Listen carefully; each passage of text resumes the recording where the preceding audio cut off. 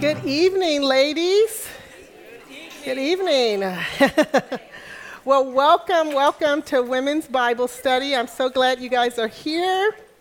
I'm going to start off with just a couple of announcements before we jump into God's Word tonight. So, just a reminder, each week we take an offering, and the offering is basically to cover tech support, these beautiful books that we give out for each session, childcare. Feel no obligation to give, but if you want to give, you can do it through their table there. I want to make an announcement about baptism class. We have a baptism class that's coming up on Sunday, October 15th at 1 o'clock. So if you've made a commitment to faith, that's the next step in your faith walk. So I want to encourage you to come to the class, get some more information on what baptism is all about, and maybe have some of your questions answered there. There's a class that's being held through our Thrive classes. It's called Beauty for Ashes. It's a supportive and safe group for women who know the pain of betrayal from a partner who struggles with pornography or other sexual addictions. So look on our website for more information for that class. And we still have hats for sale. If any of you, thank you. Stand up, show off that beautiful hat. Yes, see what you're missing out on? If you don't have one of those hats, you're not cool. That's all I'm going to say. I don't know. But the hats are $20, and we'd love for you to grab one. You can get them before or after the talk. And last but not least, Gal Pal Week. We talked about this a little bit last week. We're doing what we're calling a little bit of an invite night, but we're doing Gal Pal Week. And we're encouraging you to invite your friends, neighbors, co-workers, those women in your life who maybe they're not really interested in going to a Bible study or a church, but maybe they'll come to a Gal Pal Week and just kind of see what it's all about. So that's the week of October 17th and 18th for Women's Bible Study.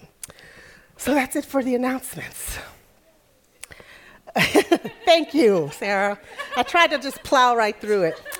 Well, I want to just say another welcome, and especially for those who are joining us online. So glad you are with us tonight.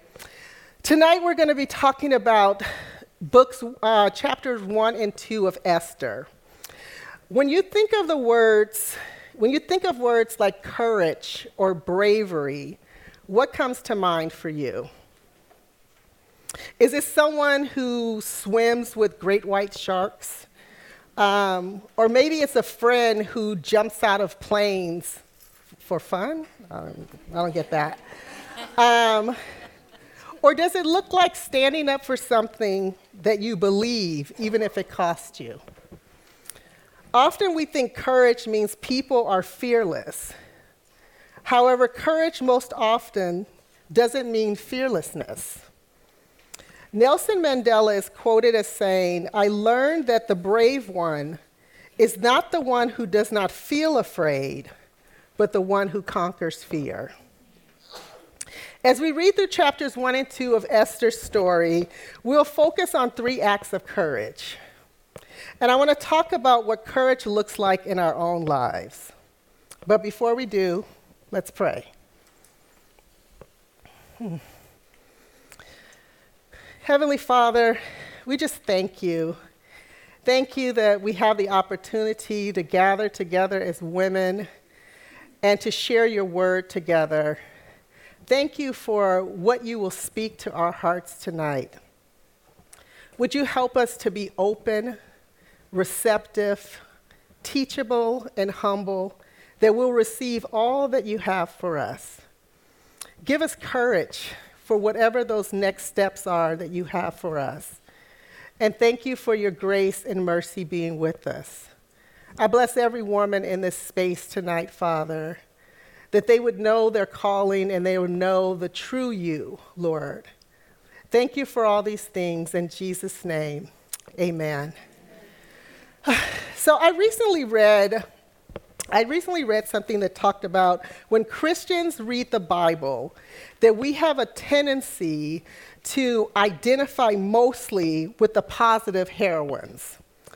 But as we go through the book of Esther, I want to encourage you or even challenge you to see what you can glean or take away from all of those mentioned in this Bible story. In what ways do you recognize parts of your own stories in theirs?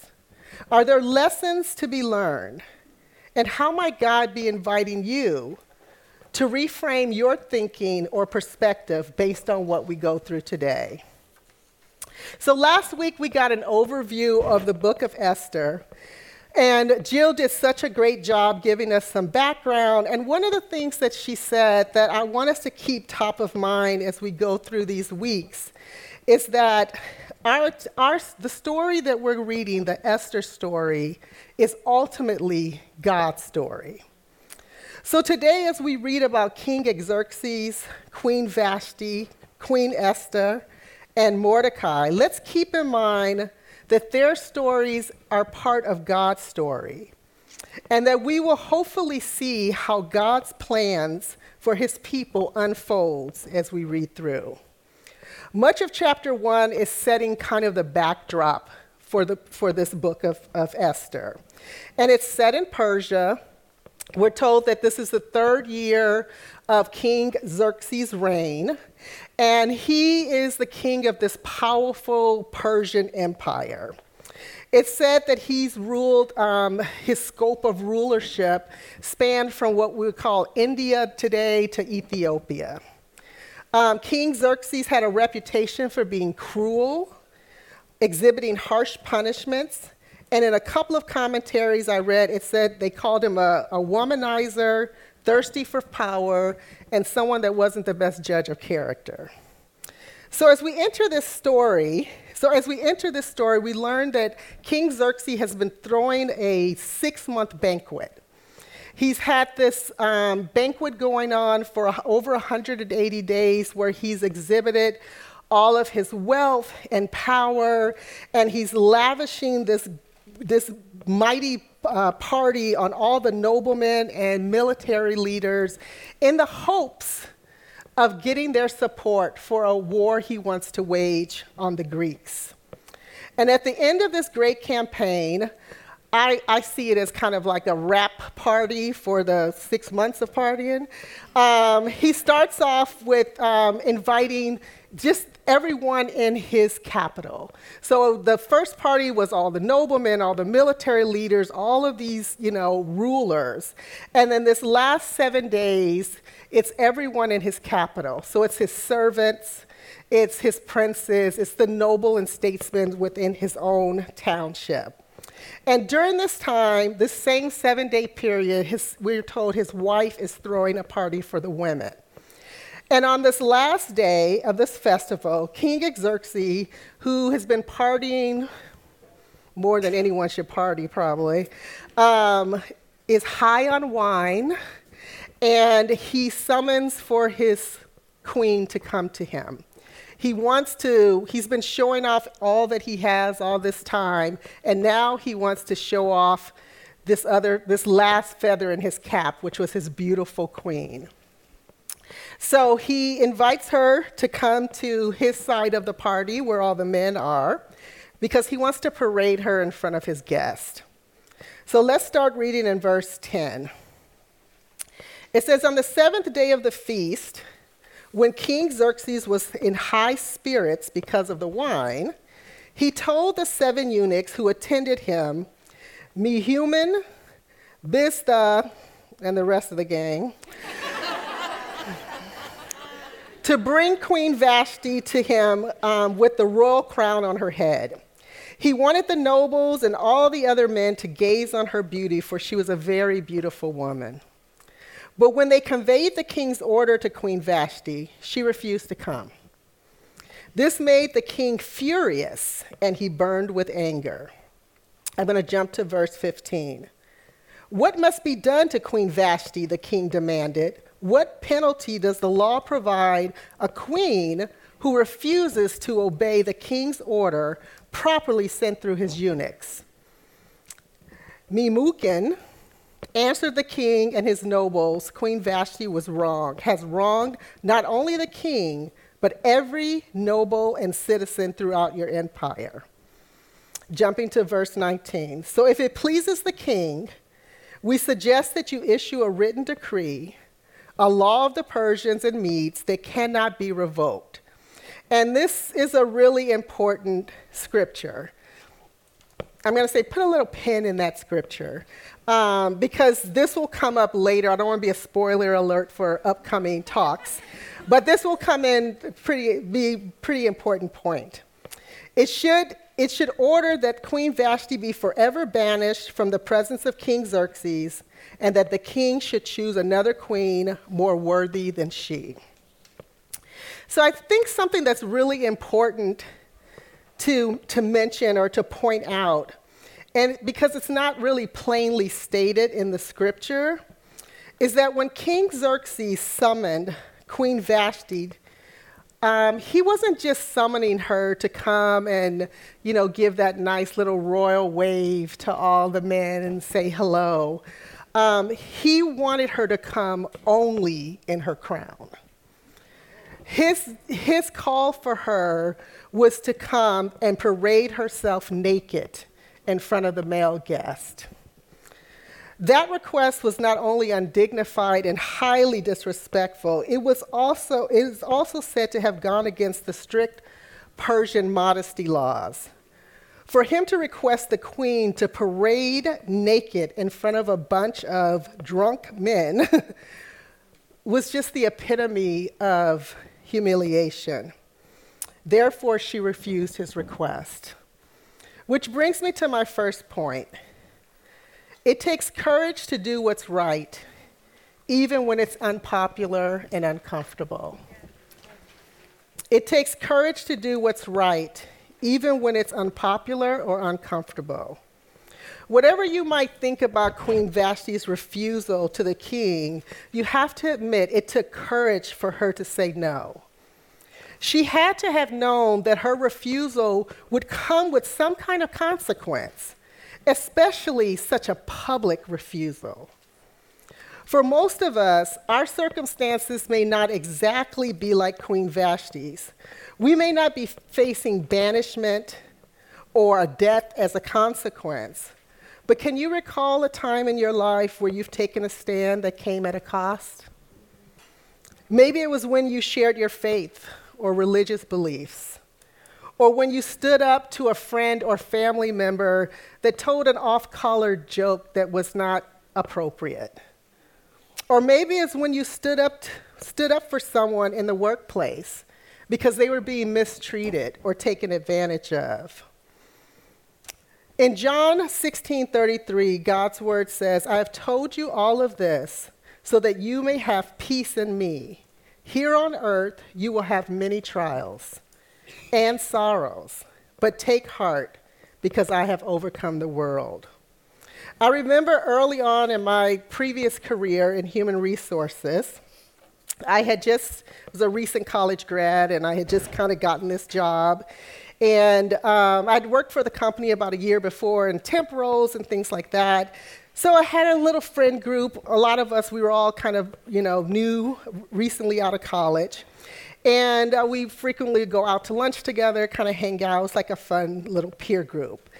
So once I started in human resources, one of the first things that I was instructed in that job was the importance of keeping confidentiality. And I'm like, okay, fine. So I'm out to lunch with this group of friends, and in the past we would go out and we're all talking about whatever's happening in the company. Did you hear what happened to such and such? And so they start talking about an issue that was going on with one of the executives in our company. And so they're all kind of going back and forth, and I'm quiet, and someone looks at me and says, "Tonia, you're in HR. What's going on?" And I kind of froze because I didn't want them to think like, well, now that you're in HR, you can't talk with us or whatever, but I knew that I could not divulge because while they were speculating on what was going on, I actually knew what was going on. So I basically kind of hemmed and hawed and tried to kind of work around it, but ultimately said that I really couldn't discuss it. And there were some glances exchanged, and there was some, finally people just kind of like let it go. However, the next time the girls got together for lunch, I wasn't invited. I know, right? Taking a stand sometimes comes with a cost or a consequence. It could be loss of influence or a friend group, or maybe it's even just the risk of being misunderstood. Joshua 1:9 says, "Have I not commanded you?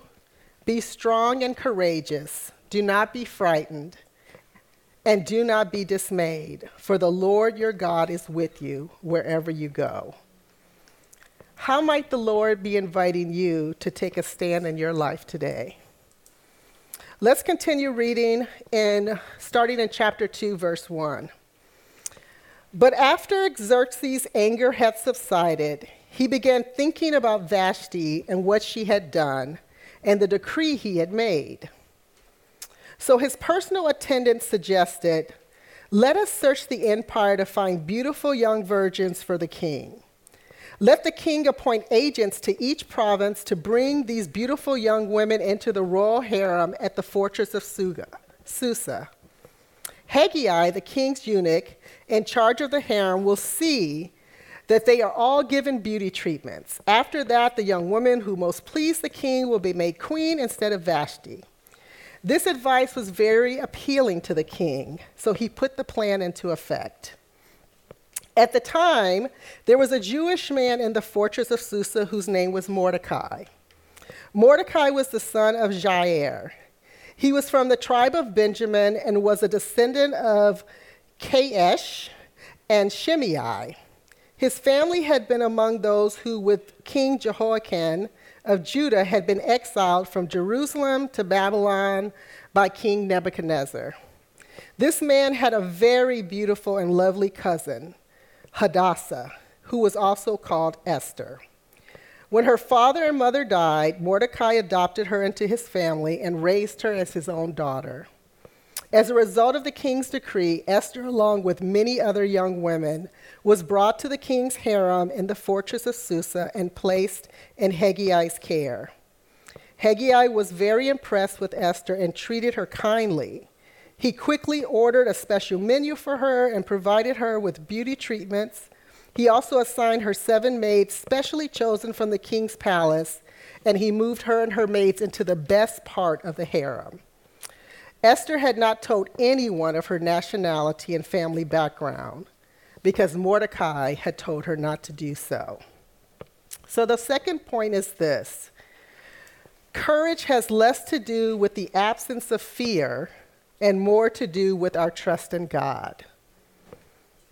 Courage has less to do with the absence of fear and more to do with our trust in God.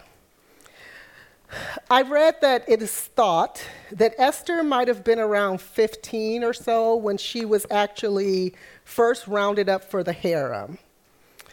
And I can't even imagine the courage it must take for a young teenage Jewish girl who has been orphaned to be then taken away from the only family she knows and taken to the king's palace on the off chance that she might become queen.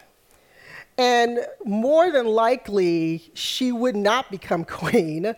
She would just be part of his harem. And in being part of his harem, she may not ever have children. She could just live out her life there in the harem. So, let's not forget, she can't tell anyone that she's Jewish, right?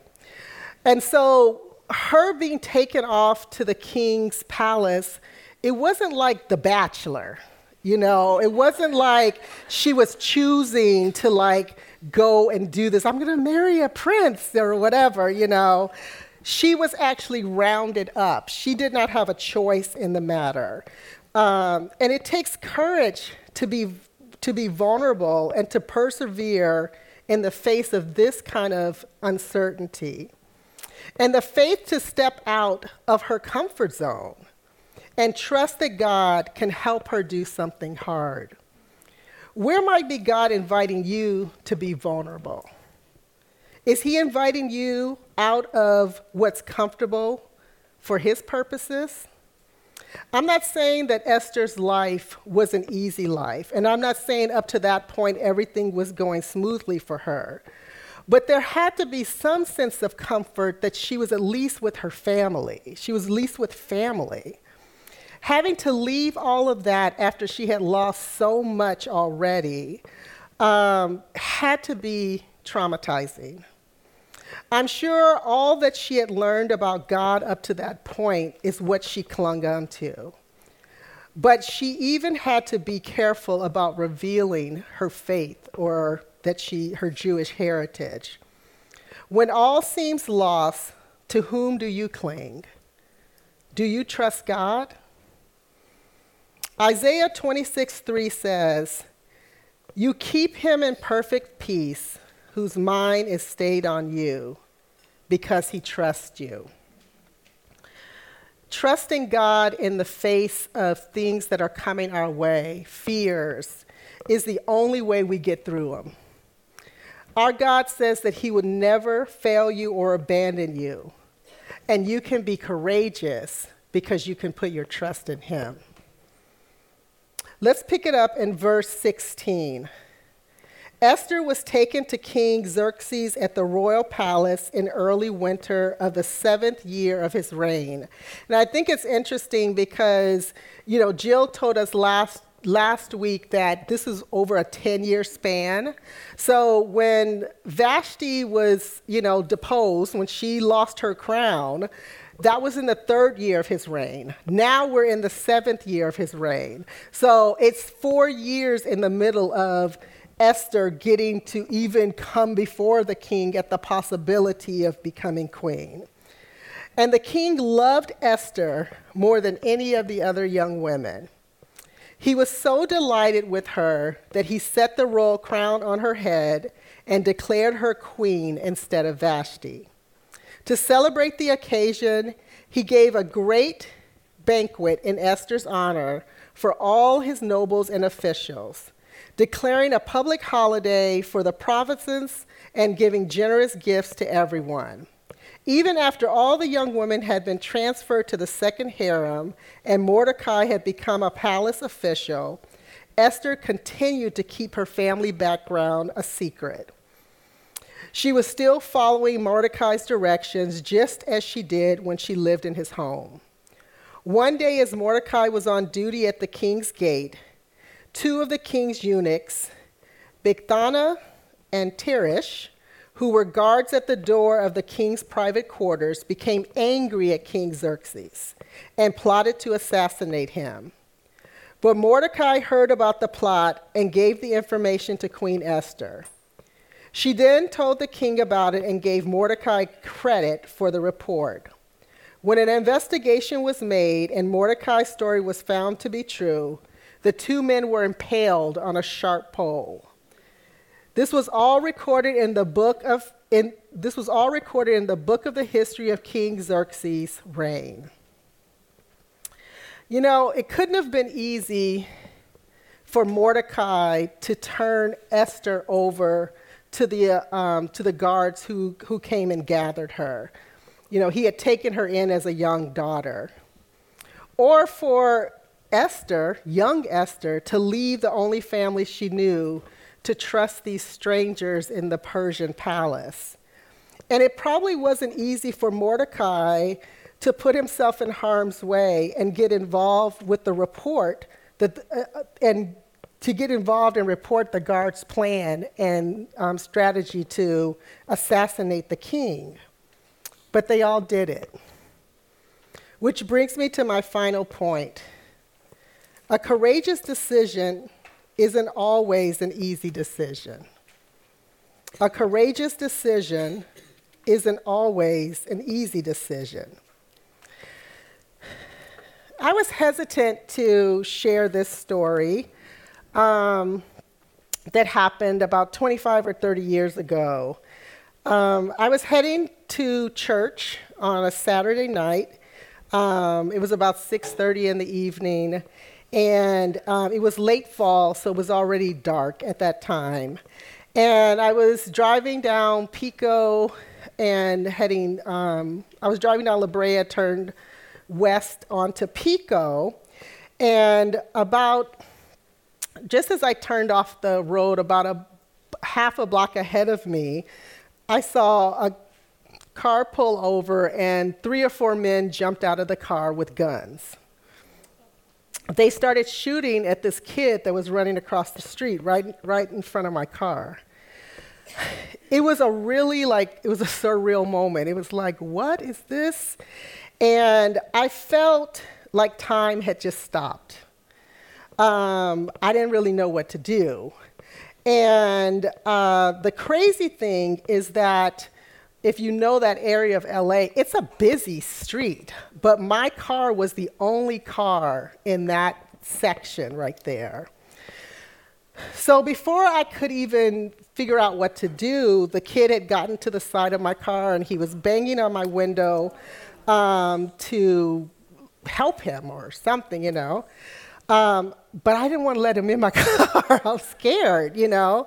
And, but it must have been the Lord. I unlocked the car door, and he hopped into the back seat, and he had been shot in the leg. So by this time, I don't know, I lost focus on what was happening with the guys that were shooting, but they had gotten back in their car, they drove off, and I was about a couple of blocks away from the church I was attending at that time, and so I ended up going and asking someone to accompany me while I took him to a hospital that was nearby. He ended up he was okay. He wasn't in a gang. He was a young kid, like 14 years old, just wrong place, wrong time. I tell this story because I didn't feel courageous. And many people told me that what I did was stupid. And in the moment, I felt scared, and I was kind of mad because I was like, why are you putting me in this situation?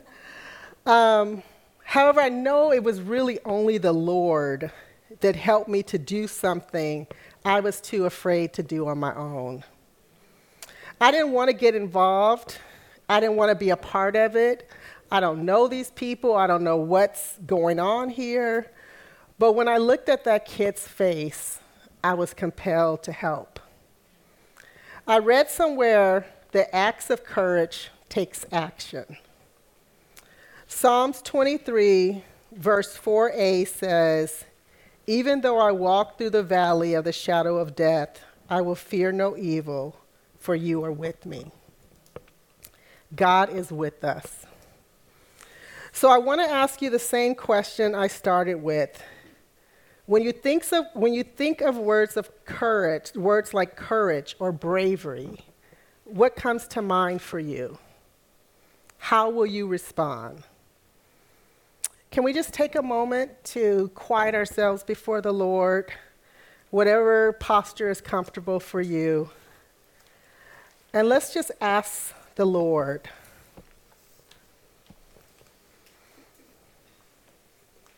As we've talked about courage tonight, is there any action God is bringing to your attention? Many times, courage is something that happens unexpectedly. You don't know when it's going to happen, when you're going to have to be in that situation.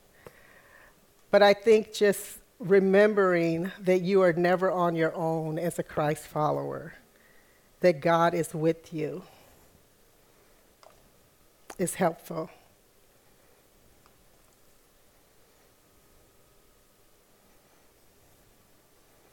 So what I like to pray now is just as if God's bringing anything to your attention or whatever he puts on your heart, I just love to pray and ask for his help and guidance. as we pray. Thank you, Lord.